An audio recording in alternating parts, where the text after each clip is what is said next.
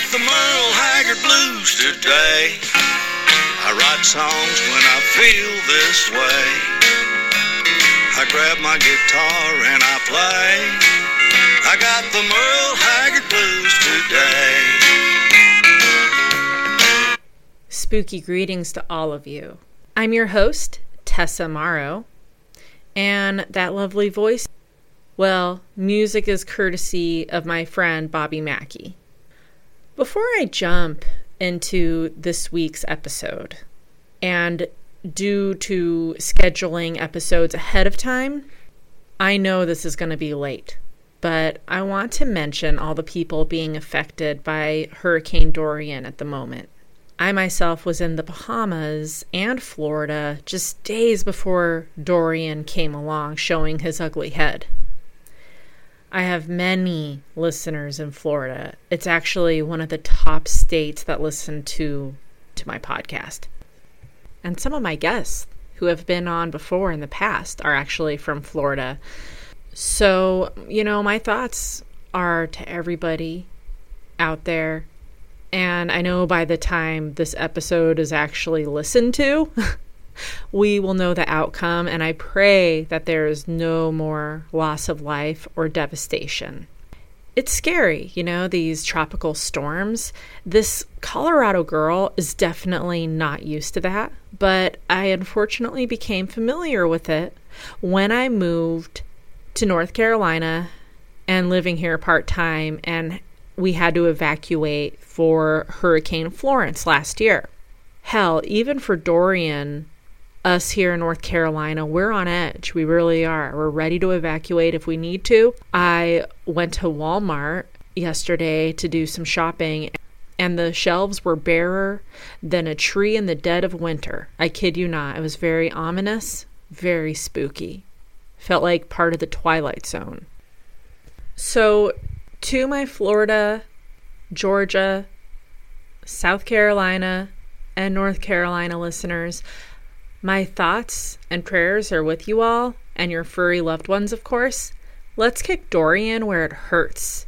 Now, speaking of hurricanes and tropical storms, I have someone joining me for this week's episode. He's a paranormal investigator out of New Orleans, and I could only imagine that he has had his fair share of these horrific brewing storms. Michael Bill comes highly recommended from a dear, sweet mutual friend, Cari. Michael has been the lead investigator at 1022 The Dependence for 4 years. You can also find him working at his dear friend Bloody Mary's Haunted Museum, where he hosts classes on the paranormal and ghost hunts.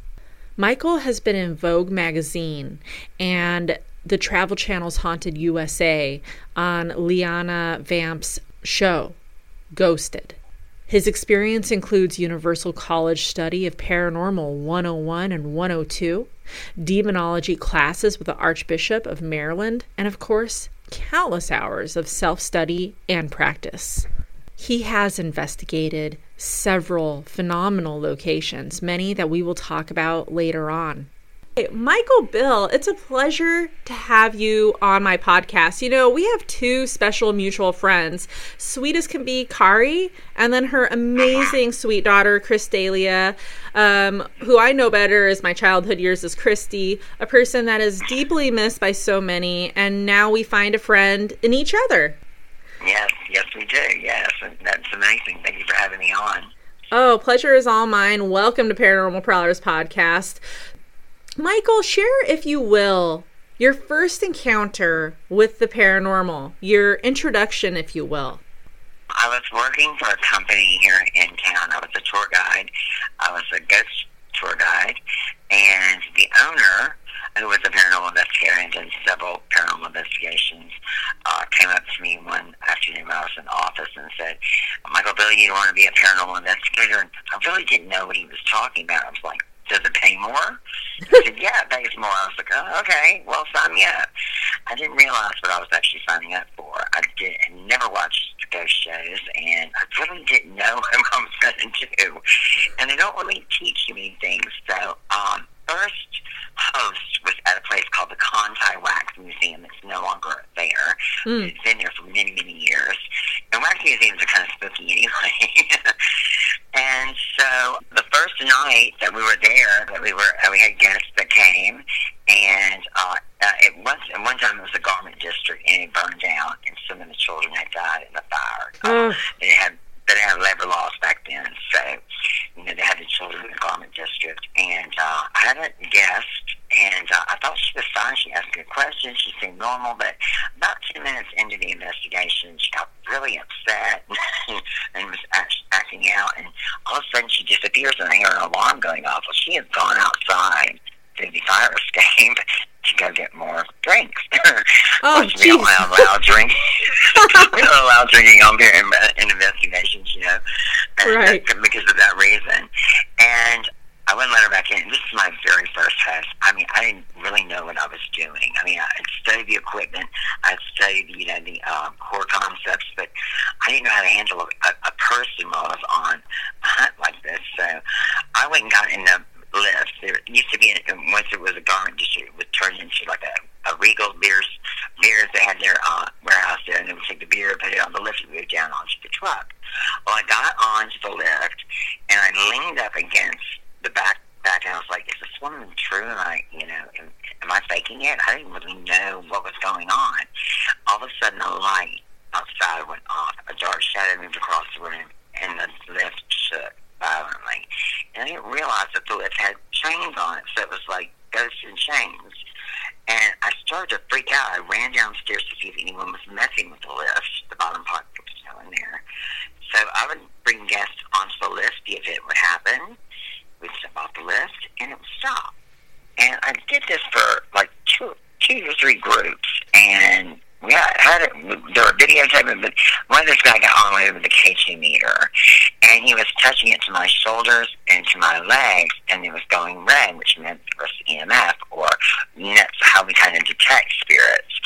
He goes, "They're on you, dude." I didn't realize what he meant. What he meant was that for whatever reason, whatever spirits, maybe they were the children's spirits, had attached themselves to my physical being, and when I would step onto the lift, the event would happen. When I would step off, it would stop. And that was the very first true paranormal experience that could not be explained. We had it all on videotape. It was like, it blew my circuits. I didn't realize what I was getting into or what I was signing up for. So that was the very first powerful experience I ever had. And that was the very first hunt I ever did with the Conte Wax Museum. Wow, yeah. That's an incredible introduction to the paranormal, Michael. And, it blew my circuits, yeah. Right, you're throwing in a drunk trying to escape the fire escape to buy more booze. And I'd be like, I'd do what you did. No, I'm sorry, that's not what this is about. Well, we want several people on a ghost hunt, or a paranormal investigation. We want to see things as they really, really are, not made up, through the use of drugs or alcohol. So she breaks the cardinal rules, So, right. That was my very first experience, and then it's been a whirlwind since then of investigations all over the city of New Orleans, investigations all over the country, and our own investigations here, our private ghost hunts that we do here, and we offer services to people that would like to come and experience the paranormal, if they're lucky. It doesn't happen all the time, spirit, we don't control them or anything like that. We just encourage their communication, and I kind of believe that's what spirits really want, to communicate with us. Right. Sometimes people are frightened by the unknown, and I think communication is what they really want.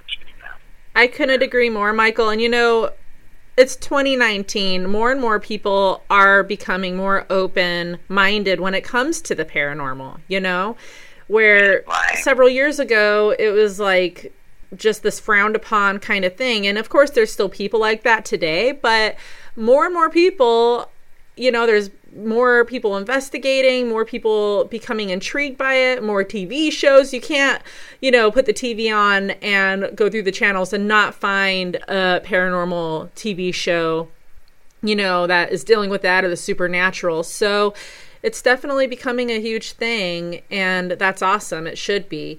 And like you said, communication, that's what they want from us. And So living in one of my favorite places on the planet Earth, the Crescent City, a place where there is certainly no shortage of locations and landmarks to investigate, where, Michael, are some of your favorite places to go to, and which have proven to be the most active? The Angie Jackson Hotel on Royal Street. Now, the Angie Jackson at one time wasn't there. The hotel wasn't there. One time it was a boys' school. And some people say that the fire of 1794 started there, but it didn't. It started somewhere else. But back then, mortality rates for children were very high. You had yellow fever. I mean, if you lived to be 30, you were lucky. And it was torn down after a hurricane on the same year as the fire of 1794 happened. But when we went and investigated, and me and my partner, we were in supposedly the most haunted room, and we had gotten nothing all night. We were doing a preliminary hunt. And we had a box called the SD11, and it's made by co-measures, Gary Volka. And we had it going, and I was laying in bed. I didn't think we were going to get anything. And all of a sudden, my partner goes, "Are there any teachers here?" And immediately we heard a voice that said, "Come and find us." Oh. Now, it's clear as the bell. I have the evidence. And it was like, I mean, everything on my body. I mean, everything shit the right out. I rose up out of bed, and I was like, "Well, where are you? Can you tell us where you are? We can't find you." And then all of a sudden we heard the back house. Well, the Angie Jackson has a back house, 211 and 210. And I believe that those haunted rooms, when we did the event there, we had a millimeter, and millimeters have a temperature gauge on them. And we videotaped this woman was asking, "Can you make it go down to 50? Can we go all the way down to 50 and stop?" And then whatever number she asked the meter to go to, this is the temperature gauge. Right. It would go to. The room wasn't changing. The air in the room wasn't changing. The spirit was manipulating the energy around the machine to cause it to change. It was the most amazing thing and the best evidence I think I've ever caught anywhere. Because I watched it. It was like, we watched it. It was sitting on the table with no one touching it. And there's no way it's going to act like that. That device does not do that unless it was paranormal. Right. We got really good evidence there. We've done 4 ghost hunts there, public hunts, and it is the most haunted. It is the most haunted hotel, hands down, in the entire city. And it's right here in the French Quarter. Actually, I don't know if I was aware from it. Incredible. So I think that one is a very, very haunted location. Another location would be 1022 Royal Street. We call it the Dependencies. It's actually, the front house is a Creole cottage. It's owned by a woman named Claudia Williams. And for the last, for 5 years, me and my partner we did a paranormal investigation there 4 nights a week. We would invite people in. It's kind of like a class. You know, we teach them, and then we'd apply. We'd go on, like, quote-unquote, the hunt. And I saw some things that we just could not explain. Now, we debunked a lot of stuff, too, but there was a lot of stuff that I could not explain. You know, we had light coming, balls of light, electrical balls of light coming out of a bathroom that had no electricity in it. I mean, really, really good evidence. And, of course, we collect it all and keep it all. And some of it's on my webpage, but just amazing stuff. And that place is totally haunted. It's highly haunted. I mean, it's got 5 residential spirits, and it's weird. It's just bizarre. I don't know what it is about that spot, but mostly we think about this. You're almost 300 years old, right? Right. The closer you are to the river, the more haunted it becomes, because people would have died close to the river. The original quarter only went up to Bourbon Street. That was it. So the closer you are to the river, the more it seems to be haunted. So 300 years is a long time, and lots of people died. Absolutely. In the colony. So those are probably the 2 most haunted places here. And there's just, the list could go on and on and on. I was in ghost hunts at Villa Convito, which is another house, another inn, Florida Lee Mansion. Just the list really gets on. The Haunted Museum on Rampart Street. And then, of course, we have a cemetery. So, and those are most of those are on their own, too. So those are probably the 2 most haunted places here I can think of. Right, and that's awesome. And see, New Orleans, I think I'm so drawn to it because it's places like that where literally every step you take, whatever's in front of you, whatever street, pavement, structure, there's always a story behind it. There's like legend, history, something happened there. And to me, that is just phenomenal. So when you get such a super haunted city, I always like to see what the locals think, like, you know, where their spots are that they prefer and, you know, that is most, you know, telling to them. So that's really neat to hear. And you mentioned the cemeteries. You know, a few weeks back, Michael, I did a Cities of the Dead episode, and I touched on some of the burial rituals and the history and personal experiences of some of the New Orleans most beautiful cemeteries.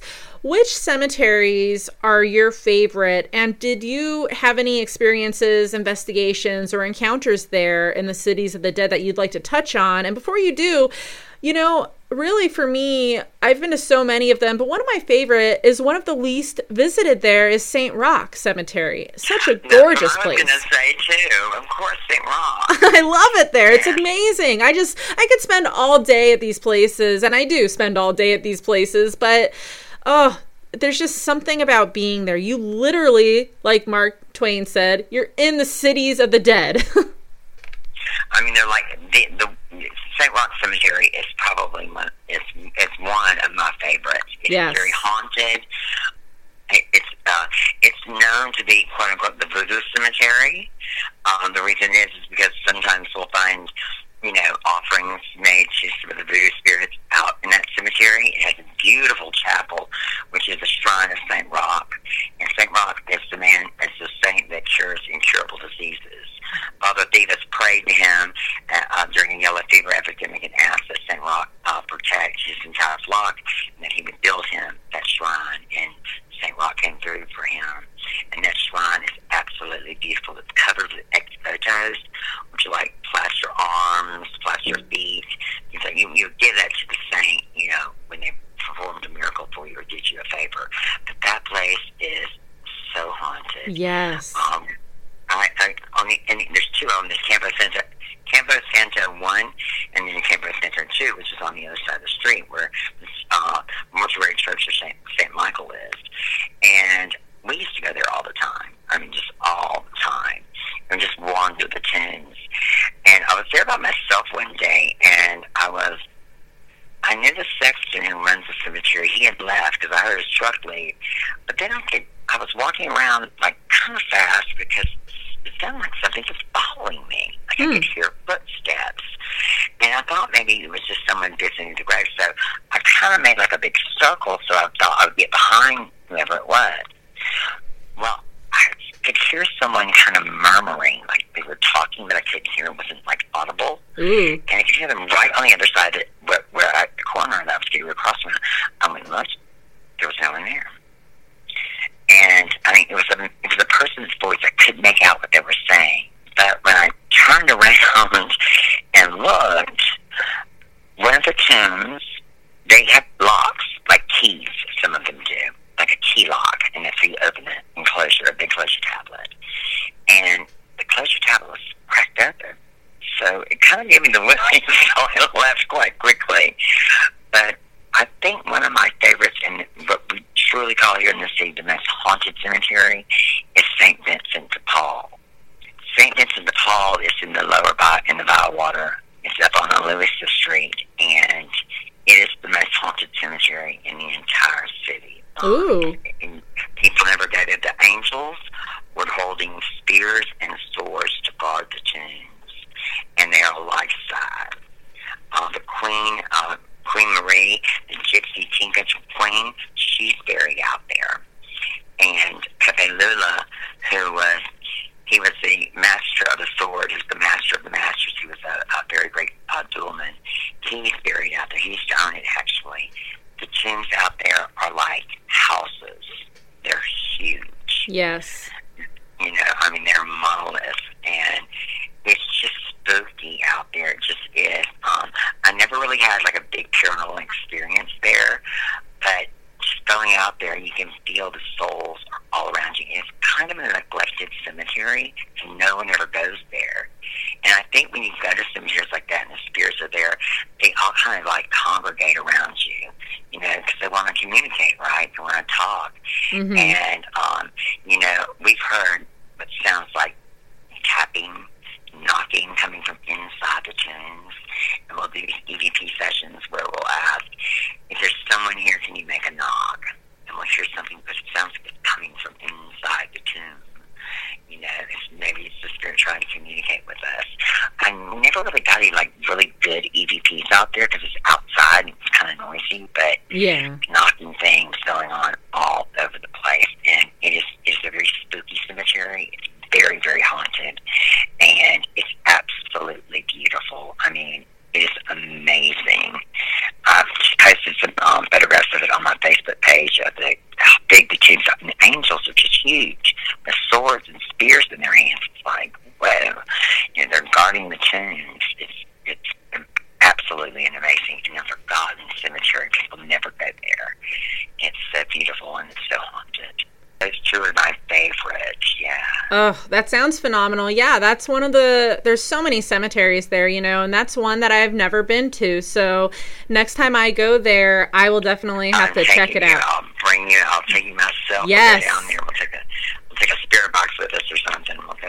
Oh. Go sitting there. I would love that. Yeah, it's a date for sure. I love that cemetery. I just think people don't, you know, you need a guide. You need someone that knows the neighborhood, you know. Yeah. So, you know, because it's so secluded. It's just absolutely amazing there. It really is. Definitely looking forward to that for sure. And now, Michael, I want to talk a little bit about water ITC. It's a unique method and something that has deeply interested me. And you sent me a picture a while back, and it was mind-blowing. Right. Yeah, it's very weird. And so I kind of really want to hear more about water ITC and what it is exactly that you do and describe some of your results. Well, water ITC, I didn't know much about it. I like ITC research, instrumental transcommunication. But I've been watching videos on it, and ITCvoices.org, they have a lot of articles on it. So I was reading it, and basically what you do is you have a light source, and you have a pot of water, and you agitate the water, and you ask questions, and you'll see the spirit's faces in the water. Now, I've seen you take photographs while you're doing it, and I've seen some amazing evidence. But one night we were outside of the pool, and we don't have a light inside of our pool at all. And I wasn't really even thinking that we were doing ITC research. I had a friend that's a medium, and she had her feet in the water, and she was agitating the water. And I was just kind of taking pictures of it and not really thinking of what I was doing. And then we got just some amazing results. Where that pool used to be was the old enslaved people's quarters. Lots of people would have died in this one area. Wow. And the house I'm living in is haunted anyway, but it looks like a corpse coming up out of the pool. And the light source around that corpse is not coming from inside. It looks like it's coming from inside the pool, but we don't have a light in the pool. Yeah. And then right behind it looks like another type of spirit, like a female spirit. So I had to send it to a friend, and she found 4 more spirits she saw in there and circled them and said, imagine me, like, what about these? I was like, wow. Incredible. So ITC research is basically, it's simply that. The water ITC is simply that. You know, it's having you can do it inside your home. Most people do it on the stove, and you use the light source from over top of them, and then they have a camera, and they just use time-lapse photography, or they'll use it like a burst and ask questions while they agitate the water with their fingers. And it started in Greece. It was used as a divination tool, and it works. It's just weird. And so we're doing some more experiments to see, you know, what else we can get. I'm really kind of new at it. So I have a lady that's the same lady that was the medium. She's Catherine. She's going to come over in the next few weeks, and we're going to do some more sessions and see what happens, see if we catch more evidence. Yeah, so it's pretty an amazing thing, but it's very simple. And it doesn't cost anything, and it's not like a ghost box. You have to get a ghost box or anything like that. It's very simple. I've seen some amazing results from others, and I think what we got was amazing as well. Absolutely, yeah. That picture you showed me was pretty phenomenal. You guys, it might be something to check out and test out on your own. I mean, I'm always like looking for different ways to communicate, and that seems like a really neat one. And like you said, it's free. You don't need fancy equipment. You don't need whatever. You could do it in the comfort of your own home even. You don't have to go anywhere for that. So how convenient is that? It's all, for me, it's all about experimenting. Yeah. You know, I mean, experimenting and seeing different, what works for one person may not work for the other. Right. You know, I mean, but experimentation is really I think, at the forefront of paranormal investigation as it is now. You know, I think the more we experiment and we find out what works and we find out what doesn't work, and I think that's important that we experiment all the time. But they've been doing water ITC for a long time. It's just some amazing things, and it's free. You know, it's not something you have to have this group of paranormal equipment for. So, right.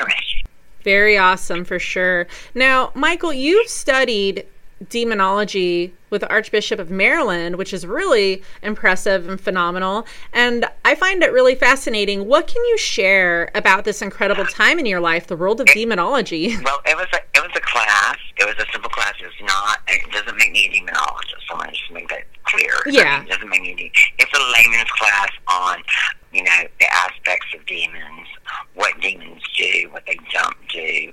And it's a very layman's course. I think he's even got it now online. But it's very simple, and there's a little sub quiz at the end. Kind of, I wanted to know more about dark spirits, because I have a lot of people that call me and say, "Oh, we have a demon," and I'm like, "Well, not really. Demons don't haunt houses. They just don't." Yeah. Probably what they have is a malfeasant spirit. Because if they were mean when they were alive, when they died, they just don't become good all of a sudden. And I've run into on several occasions spirits that were mean. And demons vexate people. They possess people. They oppress people. Mostly the holy and the innocent. And the way some possessions happen is someone is of a satanic nature. They may ask a demon to come into their body to give them power. I mean, these are the things that we talked about. We talked about, levels of demons. There's for every angel, there's a counter. There's a demon. You have the guardian angel, but you also have a demon with you as well. The demon is what tempts us to do things, is the way it was explained to me. And there's levels of oppression and levels of vexation and then possession, of course. St. Padre Pio, he was vexated by demons. They would throw him out of bed and he cracked his skull on the floor. And God allowed that to happen because it was strengthening his resolve, God knew his faith was strong enough to restrict. A lot of holy people are vexated by demons all the time. Yeah. And it's but pretty much the course was very, very straightforward. And of course, the church it's a rigorous thing. For someone if they are possessed, for them to the church to actually allow an exorcism. Now today, when we know about mental illness and things of that nature, but I do when I get a lot of clients or people that call me and like, we got demons. I was like, you don't have demons. You might have a bad spirit, but you don't have demons. Demons don't possess houses or haunt houses, I should say, and they don't attach to objects. They just don't. And that's what I really took the course for, was for clarification, because of some of these malfeasant spirits. These DHs is what they used to call them in paranormal investigation, dark heads. They used to call them dark heads. So, and I've run into a couple of them. I've had one spirit that just does not like me upstairs. It just does not like me, because when we went on an investigation at the dependencies house on Royal, he said he was a demon, and then he said his name was Belial to the spirit box. And Belial is like the second general in Hell's army. And I looked at my partners that were there, and I was like, this is not a demon, because demons don't haunt houses, and they definitely don't give you their name, because if they have any other name, you can control them or cast them out. That's biblical. And it's just, all of a sudden everything stopped, that the feeling of being pushed down and being sick and nauseated. And we had some really strong energy going on on top of the dependency, so we were doing those hunts there. It's very, very powerful stuff. Very strong spirit energy. And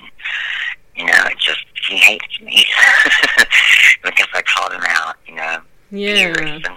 Sometimes spirits want you to be afraid of them. Yeah. Right. Yeah, they definitely have control, and I could tolerate spirits more than some people, though, but Right. but so that's really interesting stuff, and it seems like you learned a lot, and you walked away with something from that course. And so you've investigated many locations, Michael, and some of them are places that I've actually had the pleasure to spend time at as well, including Bobby Mackey's Music World, Waverly Hills, the Myrtles Plantation. And speaking of the latter, it's been over a decade since I found myself in St. Francisville, where the Myrtles Plantation proudly stands, and I want to hear a little bit about your investigations there. And for those not familiar with the history behind this phenomenal location, if you can talk a little bit about that. Sure. The Myrtles Plantation is in Fayetteville, Louisiana, and it's an old plantation from the late 1700s, I believe, and the many deaths have been there. The most famous one, of course, and the most famous ghost is a slave woman named Chloe. Depending on who you talk to, she was having an affair with the master, and she was afraid that she was going to be sent out to the fields. The woman had found out, the wife did, and so she bakes a cake for one of the children, but she puts oleander in it, and she puts too much oleander in it. She was going to have them be sick and then nurse them back to health, proving her worth. Well, of course, the mother and the children die, and they hang her. So that is the most famous case. So there are several more out there. And when we went to the Myrtles, we were the only group to ever be able to do a public ghost hunt there. We rented out the entire plantation, and we had lots of people come from all over, and we had some phenomenal stuff happen. We had a guy that took us through there because their furniture is, from the period, it's old, and of course they don't want anyone messing it up. So we took the guy into it during the day, and then the guests came at night and we handed out all the equipment. But thing that happened that was so cool was we were in the doll room. Now, the doll room has all these dolls in it. But what's weird is sometimes their facial expressions change. And we put a camera in there to make sure that no one was going in there and changing the dolls, right? Yeah. And when we took photographs of all of them, and then when we came back and took the second photograph, they looked like the facial expressions had changed. We're going from a smiling face to kind of like a frowning face. But what was weird is we had set up a spirit box in there, and we had gathered some of the group together, and we were going to do a spirit box session. And the spirit box was going, and I said, "Is there anyone here with us?" And our guest said, "Is there anyone here with us?" And all of a sudden, we heard out of the box, "Chloe." Chloe is their most popular ghost.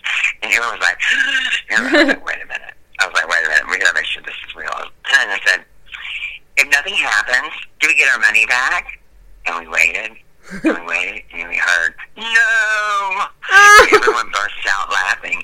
That was probably the best evidence we caught here, because it was just like, it was so responsive, it was so intelligent. Yeah. They weren't intelligent responses, right? And everyone laughed, and it was just, it hit everyone, because everyone was so serious in the beginning, and then all of a sudden it was like the spirits were actually playing with us. I was out, we hunted all night long, and some people went to bed, but I went in to talk to my partner, and I told her, I said, "Who's out in the gazebo?" I was like, "I can hear voices out there." She goes, "I don't think there's anyone out there." I said, "I thought you said there was people still hunting out there." Well, we went outside and listened, and it sounded like people were talking. So we walked out to the gazebo to make sure there wasn't anyone out there. And sure enough, there was no one there. We were hearing voices. We recorded voices. And it was just, the whole plantation is totally haunted. What else happened there? We had like an Ovilus device, and we were getting like so many intelligent responses in these women's. They have like a women's study and men's study. The women's study was the hotbed of like paranormal activity. It was really, really a powerful place to go to. And we also had a big mirror. People took photographs of the mirror, and like we could see faces in the mirror, but there wasn't a face. Like we take the photograph and like a burst of photographs. Spirits moved very quickly. So it was just, the Myrtles Plantation was awesome. It was so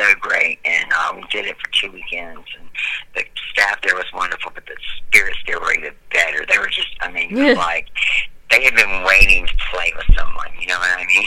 Right.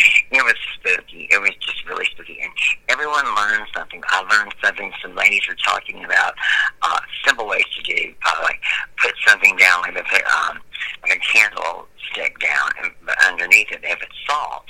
And they asked the spirit if they could move it. Well, then later on, what happened was, the next morning they got up, they could see where the salt trail was. It wouldn't move very much, but it had moved maybe an inch. So that was an old school way of doing some investigation, which is really cool. That is awesome. Oh, yeah. The Myrtles is just, it's such a great place. And we got an EVP, the very first EVP we got. The restaurant had burned down before we went up there. And we were doing an EVP. I turned the recorder on, and I was kind of talking just a minute. But when we did the playbacks, right when I turned on the recorder, we thought, I burned down the hotel. And I looked around, I was like, and I made everyone listen to it. I said, tell me what you hear. And I didn't want to, corrupt it. And I took it to the owner. I said, I think you have a, disgruntled ghost here. I mean, it was just weird. It was like an A-class EVP. I burned down the hotel. And it was like, we didn't even ask a question. It was just, I was letting it play for a few minutes and catch some ambient noise. It was just, the Myrtles is totally haunted. Incredible. You go there and stay, something is going to happen. And they have beautiful staff. I mean, it's just amazing. It really is a hotbed of paranormal activity there. Definitely. Absolutely. And Myrtles, you gotta love it. It's so deep in history. It has history. It has legends. It has hauntings. It has everything there, and so even if you're not like a haunted history person or a paranormal investigator, just the history alone and just the structure and just going there is worth going to. And the home itself is like just really cool. Yes. Even like you said, if you're not into the paranormal, the belief that they had, about the upside down key locks, the spirit doors, the crosses on the crosses on the windows to keep the spirits out. Right. The superstition, so I mean, the history there is wonderful too. If you're not into the paranormal, and there's something for everybody out there. Right. Oh, correct. Absolutely. I cannot agree more with you. And so, from jumping from one fantastic location to the next, last week I had a tour guide from Bobby Mackey's Music World, Alex, on, and I've had the pleasure to chat with Bobby Mackey in the past and actually visit with him when I went there a few weeks ago. And Alex, he talked about some of the hauntings and history occurring over there in Wilder, Kentucky. And what was your experience at this neat location when you went? But when we went to Bobby Mackey's, I didn't know anything about it, and I was researching it. I was reading the file on it, and it seemed like they were having like these weird, dark kind of things. Was the file I was reading, and I didn't really understand. I knew that there were people that said that there may have been some kind of like like a butcher shop, or maybe they had found some animal bones. I can't really remember what it was right now, but the energy there was extremely dark. And, I guess maybe I may have worked myself up just reading that file, and we had some weird stuff happen. I got scratched, and I'll never forget, I was sweating. I was physically having, I was physically feeling stuff, which I never really do unless it's hot in there, Yeah. But we had strange sounds. I mean, like growling, and of course I got scratched, and I don't know, to be honest with you. I don't know if it was something I did, or if it was something that a spirit did. Sometimes spirits will scratch you, but it was weird. I mean, it was weird. It came up on my right arm, and then it disappeared. And I always carry with me in every investigation a relic I have. It's the relic of St. Michael. It's his only relic. It's a second-class relic. He appears to be bishop in Nuremberg, Italy, and it's a stone from the cave that he appeared in. And I pulled that sucker out, and I started praying to St. night, Michael, because I was sweating. No one else was experiencing what I was experiencing. I was physically experiencing something, and I didn't know what was wrong with me. I felt ill. And as soon as I finished that prayer, it's like the room where it was dark, just kind of all the shadows like receded for me, and it seemed like it was okay. Bobby Mack is just scary. And I don't really rattle that often, but that was something that was an experience that I had that shortly thereafter when I took the class about the demonology stuff, I was very, I don't know, I never could pin down really and truly what the history was, what the real history was. Some people say this, some people say that, and, but there's something out of Bobby Mackey's.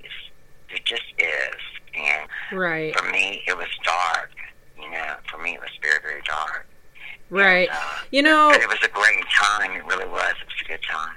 Yeah. No, Michael, I think that when it comes to Bobby Mackey's music world, it is a really neat location. First of all, this isn't paranormal or anything, but the train tracks that are right behind that location is where Bobby Mackey, they go through his hometown where he grew up, where his 100-year-old mom still lives. And so it's kind of like a piece of home in a different city, and I always thought that was really, really cool. And I think that, they have things there like Johanna, the woman whose lover was murdered, and, she's more like a sweet soul, a sweet spirit, a victim. And then you have people like Scott and Alphonse who were hanged for the crime of murdering and decapitating Pearl. And people have really... they believe that one or both are there. And obviously that would be negative, being these horrendous murderers. And then also you have Carl, who was a dear friend of Bobby Mackey's, and the city of Wilder loved him, and he really loved it there. And some people have actually captured Carl via photograph evidence there. Photographic. I saw some evidence like that. I did get some of that evidence, Right. So it's really a neat place. I mean, it's got a power to it, that one spot. It makes me think, what makes that place so more haunted than somewhere else, Right. I mean, not just the deaths that happen there, but, I mean, it's something about it. And it's a wonderful place. I mean, really, it's a great place for the lights on, too. But it has such strong energy there. And I don't know if I was reacting to something I may have read. That's why when we do paranormal investigation, we be very careful about, not psyching ourselves out. Right. And making ourselves believe in, something that's not there. And it's hard to do. It's hard not to get caught up in it. And when I find myself doing stuff like that, I just have to step away and say, okay, I need to go.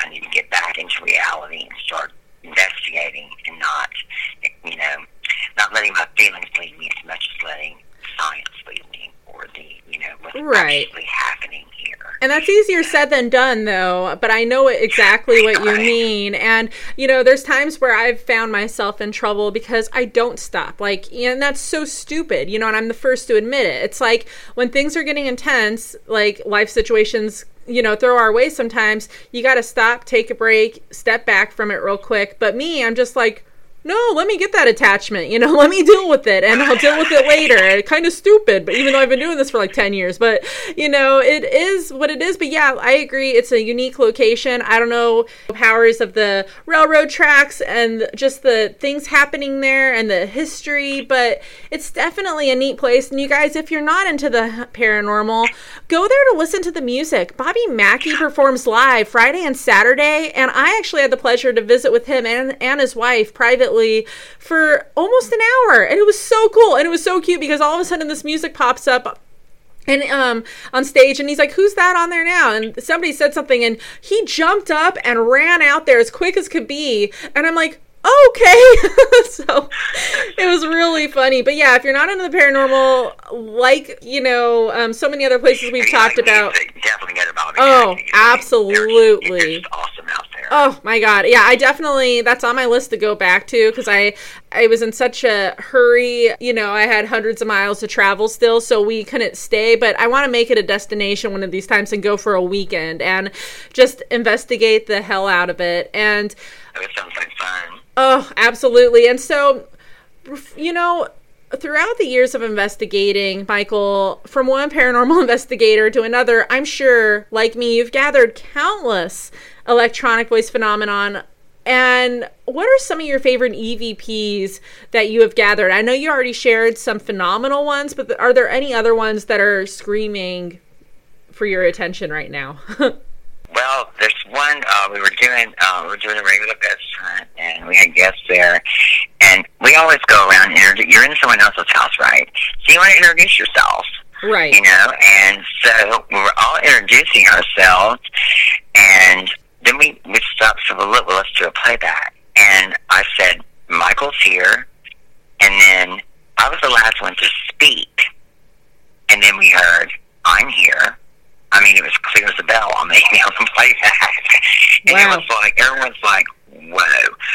Another time we were sitting, there were 4 girls and one guy. He was sitting to my left, the girls were to my right. And we had several different devices. And this is not necessarily an EVP, it was a disembodied voice. We finished the EVP session, and we still were recording, and I was like, let's go get that guy upstairs. And everyone was like, yeah. And I was like, yeah. And then all of a sudden we heard, fuck yeah. And everyone stopped. And I said, okay, everyone shut up your recorder. And I shut mine off. And I got the one from it was a man's voice. I got the one from the man. I listened to it. It sounded like it was a distance away. The voice sounded like it was further away from me. And when I listened to the lady's voice, it sounded like it was right behind her. I mean, it was a disembodied voice. So I was like, whoa. They didn't want to go upstairs then. Right. But we ended up going manning up and going up there anyway, though. But I mean, it was like, and it was just random. You know, this is a random thing that happened. But let me tell you a little something about an EVP session. I had this group, this rock band that came on one of my ghost hunts, and they came downstairs to have all this really great evidence, and it matched up with what some of the spirits there at the house would it matched up with their lives. We heard drunk, and I'm stuck here, and it made sense. But the next day, when I went back and I picked up the recorders to go put them up and put the evidence in the computer, I listened through it, and I couldn't hear those voices anymore. Oh, interesting. Well, what had happened is the lady had broken the cardinal rule. She was walking around during an EVP session, and her dress made it sound like it was saying trunk and stuck. It wasn't an EVP. I was so angry. I was so mad. I was so disappointed. But then I thought, hey, look, this is the truth. Right. This is the truth. And it made me feel better. And this is when I very first started doing paranormal investigation. Yeah. It made me feel better. It's like, yeah, this is the truth. We want the truth, right? We don't want to fool ourselves. You know, and that for me is the strongest EVP session I ever had, because it really taught me something. You know, it taught me how to differentiate between one and the other. And then, so I'm very aware when I do EVP sessions what's going on around me. You know, is someone moving, is someone talking, is someone whispering? It drives me crazy. Oh, yeah. You know, someone next to you saying, I want a cheeseburger, and then everyone's like, oh, Michael Bill Cari want a cheeseburger. I was like, no, they're not cheeseburger, he's hungry. You know, or someone growling, you know, our motto is, if you get it, please admit it, because we're going to get these recorders, you know, bodily functions. So, you know, but that's the lesson that I learned so well, and it was taught to me just randomly. And I was so excited to have this really great piece of evidence, and it wasn't there, but I learned something. And I think that's a good lesson for any paranormal investigator, any ghost hunter. You know, be objective. You know, observe and report. Absolutely. You know, and debunk it when you have to. You know, it can't all be ghosts. Oh, yeah, absolutely. And that's why it is so important, like you said, to debunk. You have to debunk when you're doing this. Not everything is paranormal, you know, and that's why whenever I'm on site and I'm investigating, I pay attention. I'm like, okay, what's around? We're by a road. Okay, so if I hear a car, if I hear something like a car horn, I could be in the middle of a sentence and I'll literally stop and just say car horn, and so because sometimes I don't listen to the evidence, I don't listen to the audio or look at the videos or look through the pictures until later on. And if I'm traveling, it could be weeks later, sometimes months, I hate to admit, embarrassingly enough. But you always yeah. Oh, yeah. So you have to say it, a dog barking in the distance, it's like if you hear it and if you could identify it, you have to say what it is. It'll help you later on. Yeah, it gets annoying sometimes, but it is part of it. You just debunk. And so, but that is a great lesson. Absolutely. I totally agree. Before we end, though, Michael, I want you to talk about your classes that you host at Bloody Mary's Haunted Museum, and how can my Louisiana listeners and visitors take that class? Well, we do simple classes. It's usually about 2 or 3 hours. We do a little break in between. But what we do is there's a certain book that I use that I really think is like very basic, and it really explains it. It's the way I do my investigations, and I think it's very well written. And we go in, we talk about the paranormal. I show them all the equipment and explain each piece of equipment to them. So it's a little bit intensive. And then most of the class will take place after we do, and then we do a ghost hunt afterwards. So it's kind of like a package deal. They get a little education, and then we apply what we learned. That's awesome. And it really worked out really well. People find it amazing because my goal when I do these hunts for these people that come on the weekends, it's not to give them spirits. I can't produce a spirit. No one can. Right. Yeah. I can encourage communication, but that's all we can really do. I never know what's going to happen. I never know. It can give you a kitchen sink night, but it's tied in with the ghost hunt too. It's like, when these people leave, I want them to be able to go and do their own paranormal investigation. I want them to take, in the short time that I have with them, take as much knowledge as they can and be their own investigators. Some of these people that come, they have haunted houses, or they are, or feel like they have some form of attachment to them. And, or they are just interested as a hobby. And it thrills me so much to see their faces when they're like, I can really do this. I really feel like I can do this now. And I think that's what we do at Mary's. It's a spirit sanctuary. The place is 200 years old, and Mary brought her haunted collection there. It was already haunted. We just got more haunted. And we do things like we have one of those spirit trumpets that was used in the Victorian period to contact spirits. Ooh. Put a recorder in there and see if we can get something. Or we'll pull an object out of the haunted museum and we'll see if we can get whoever's attached to speak to us. And got some really, really amazing things. And sometimes I'll do pop-up classes for free, just like a quick, this is what ITC research means. And it'll just pop up, and it'll be like 2 weeks in advance. And then it's totally free. And usually people just will come in and we'll set up and we'll do like a 40-minute class or something like that. Because we want people to understand that spirits want to communicate with us and not to be afraid of them. Some people are highly afraid of that. But I think it all really boils down to that people are really afraid of death.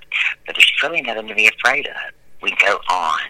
We totally go on from here. Absolutely. We totally go on. And I'm so grateful that I'm able to be a part of this community. And I learn stuff every day from every person. And I never stop learning. And it really is good to have people like you and all the people in the paranormal community that have been so sweet to me and helps me out and giving me directions and pointing me in different ways. And, I'll always be a person who wants to learn and absorb as much knowledge as I can about it. And then, of course, the hunt is the fun part, but really studying the history of it all and knowing what you're going into is a good thing, too. So it's maybe a big history buff as well. So, yeah. And you have a respect. We always respect the spirits. We always respect the spirits. When I first started doing paranormal investigation, and this is the last thing I'll tell you, I was at the house, I was cleaning up, and we had just had an investigation. The spirit box was still going. I was new. I didn't know very much about a spirit box, and I was like, hey, are there any spirits out there? And I kind of listened, and I heard no. Not. I said, ghost. And I said, are there ghosts there? And I said, no, not ghosts. And I was like, what? And I was like, well, what are you? And it sounded like a multiple of voices that said spirits, spirits, spirits. Wow. It just went over several different modulations. I was like, that's weird. So it's kind of like, that taught me, like, you need to be respectful to the dead. My grandmother always said, never talk to Illa's dead, Charlie. She used to call me Charlie. And I believe that if we go with love in our hearts and respect and light, they will communicate with us, and they will tell us what we want to know. And I think they want to help us as much as we want to help them. And if you've ever done a crossing over ceremony, it's pretty intense, for everyone, not just the spirit, but for everyone in the room. And I've been to some where it's not dry out in the house. So it's a great thing. But just for me, it's like reality is what we're looking at, not fantasy. So, but, thank you so much for having me on. This is great. You were so sweet.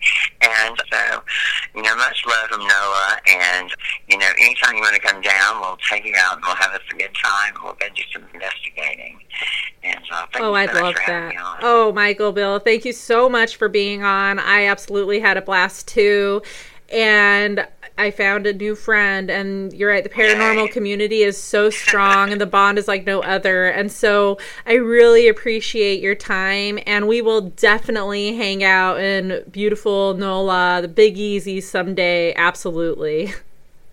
That sounds great. I'll see you soon. Absolutely. Had a blast talking with Michael Bill, and I cannot wait to investigate with him in New Orleans. I'm sure it will be epic, and you guys will hear all about it when that does happen. So, mentioned earlier, we have a mutual friend, Cari, and she is as sweet as they come. And Cari had the pleasure to go on a tour that Michael had done with her, and I thought it would be kind of neat to get her on to talk about that tour and some of her highlights and favorite parts of that tour. As it was this tour that happened that immediately afterwards she said, you need to get this guy on. He is phenomenal. You will absolutely love him. So I want to hear now from my very dear, sweet, sweet friend, Cari. And that lovely, sweet laugh that you guys are hearing is, of course, my sweet, sweet dear friend who's like a family member to me, Cari. Cari, welcome to Paranormal Prowlers podcast. Thank you, Tessa. It's just so wonderful being able to talk with you. Right back at you. We got to spend some time together. As short as it was, it went so fast. But just a couple months ago, and we had so much fun. Yes, we did. It was so great. Yeah, absolutely. So the reason I have you on right now is because you actually did a tour with Michael Bill, and we want to hear all about it. What were your favorite moments? Where did you guys go? Just... Well, Michael Bill knows my daughter in spirit, Christy, who died in 2015. And so they are friends. And when I went to New Orleans this last March in 2019, I looked him up. And so we got together, and he did a personalized ghost tour for myself and a friend who was traveling with me and another friend who lives there in New Orleans. So there were four of us all together. And Michael came and met us, and I was just instantly charmed by him. He's so easygoing, so charming, and just funny and smart, wise. We started walking. We met in Frenchman Street, and we started walking towards the quarter. We went down to the French Market area where he told us about a haunting down there by a woman who, slashed the throat of her lover for betraying her. It was very creepy. Jeez, I guess so. Yeah, so he told us that as we were kind of walking right in the area where this happened. Wow. So it was creepy. And then we walked on towards the Delory Mansion, which, most people have heard of, that the woman of the mansion held people captive in chains and did bizarre medical experiments on them. Right. And very haunted house. Very, very haunted. So I had known about that, but the friend that I was with didn't. So he told that whole tale. And we just continued to walk around the quarter, and we would pass hotels or bars or homes that he knew to be haunted. And, being an actual paranormal guy and not simply just a tour guide, he really knew, where to take us. Right. And that is so awesome, because it's neat when you go to places like New Orleans that have just so much history, jam-packed, overflowing with history. Yes. It is neat to actually have somebody, a local there, take you to all those places. And yeah, some places that you've heard about, like the Delory Mansion, but also there's places that you hadn't heard of, like the Slice and Dice and Woman. Nothing worse than a woman scorned. Yes, I had not heard that one. So I haven't either.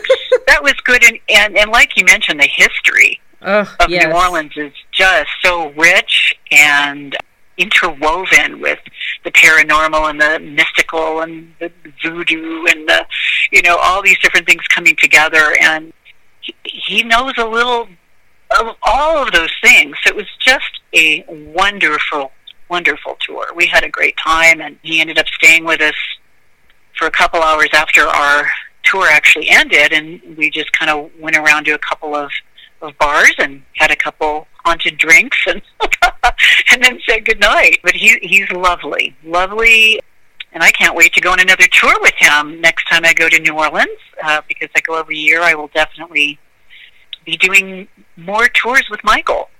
Absolutely, yeah. And I definitely plan to do that too. And we both will have to meet up together at some point. So you guys, just so you know, Cari and I go back several years. And when I say several years, I mean back in the 90s, in the early 90s. And so she, yes. Yeah, her daughter that she was just talking about earlier, she was a childhood friend of mine and just a total sweetheart, and almost saw her every single day. And we've had some actual little haunting moments ourselves as kids, and yeah, just very, very interesting stuff, And so, Cari, real quick, what is your favorite, since we were talking about Cities of the Dead earlier, and he mentioned quite a few cemeteries, what is your favorite cemetery there, the Cities of the Dead?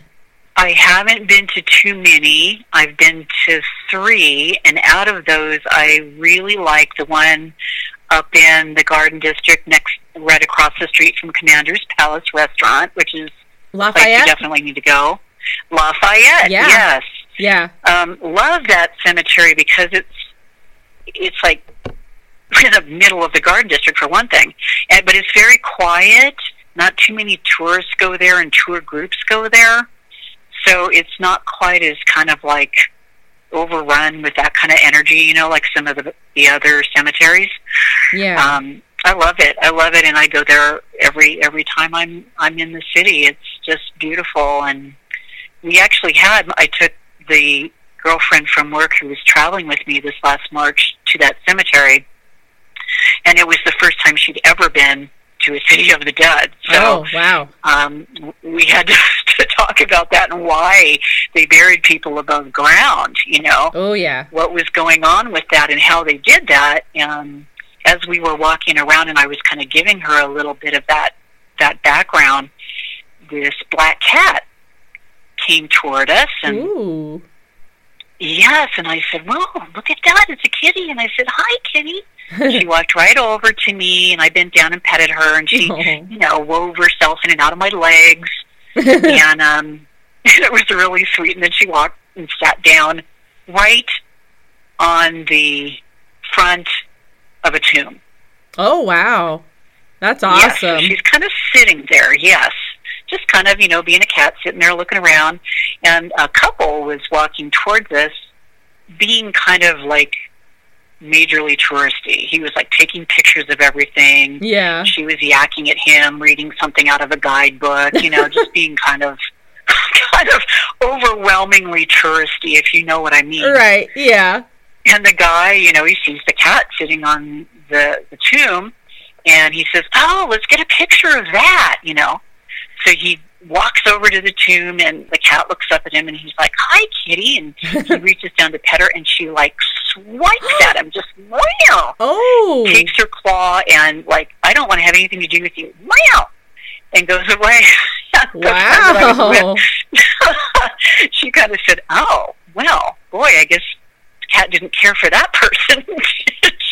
Right. She's like, "You damn paparazzi."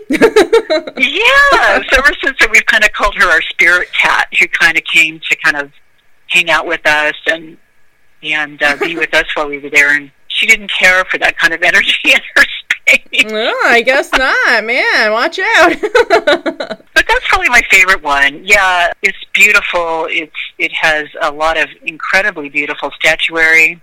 Oh, can I mention one more? Absolutely.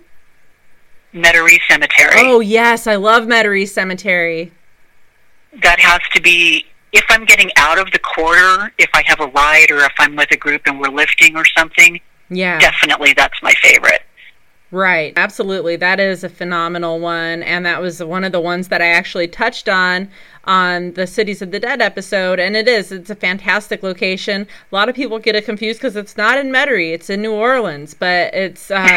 Yeah. It's a fantastic cemetery and a lot of history, and it's like, you could be in New Orleans for a month and still not see all the cemeteries because there's so many, and there's a series of them. Like there's several St. Patrick's, there's a couple of Lafayette and St. Louis, and it just goes on and on. Yeah. And they are just, every single one is different with backgrounds and stories and history, and like you said, the funeral statuary. I mean, it's just phenomenal, mind-blowing.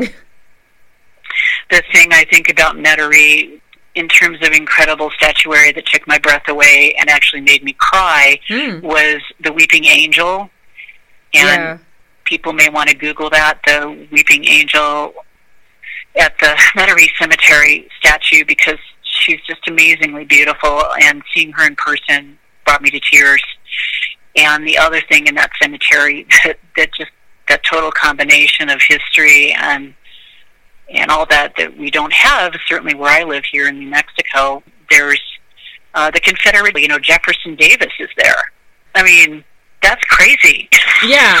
No, it is. It's amazing to see that history there for sure. And I forgot what cemetery it was. It was past Lake Pontchartrain, so it was like, over that long bridge, and kind of more like in the Mandeville area, if you will.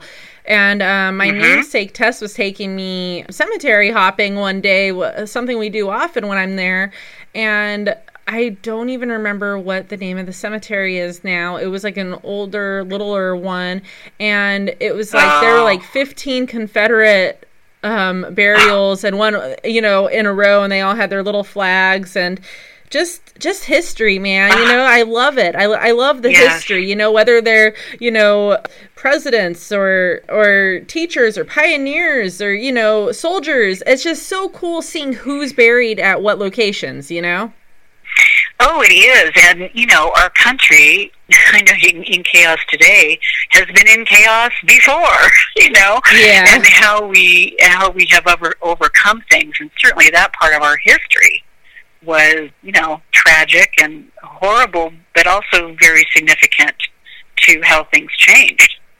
Absolutely. Can't erase history, that's for sure. No. So, Metairie Cemetery, love that one, too.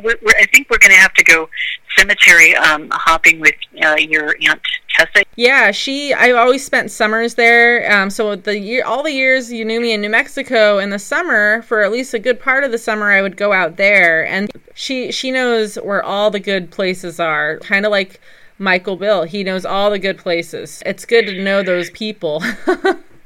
Oh, it's so good to know those people. The other thing, for those of your listeners who really are into more the paranormal investigation, Michael played for us a couple of EVPs that he had recorded. Ooh. There at his apartment, which is right in the French Quarter. He invited us into his courtyard, and we sat in the courtyard and got to hear these recordings, and where they were calling his name. You could very clearly hear, Michael in the EVP. It was really, really cool. That is cool. That's awesome. Yeah, it's really unique. It's really a neat feeling when you get that. I've had that before too, where you get these EVPs of somebody calling your name, and yeah. It's interesting. There's nothing like it. That's for sure.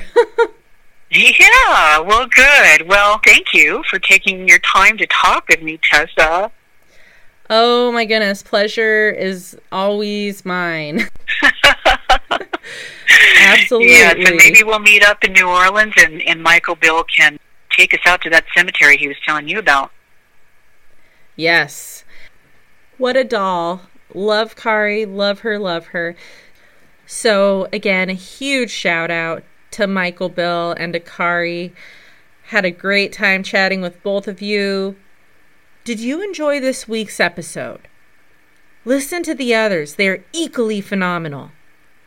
Want a weekly reminder of when the newest episodes are available for your hearing pleasure? Yes! Well, of course you do.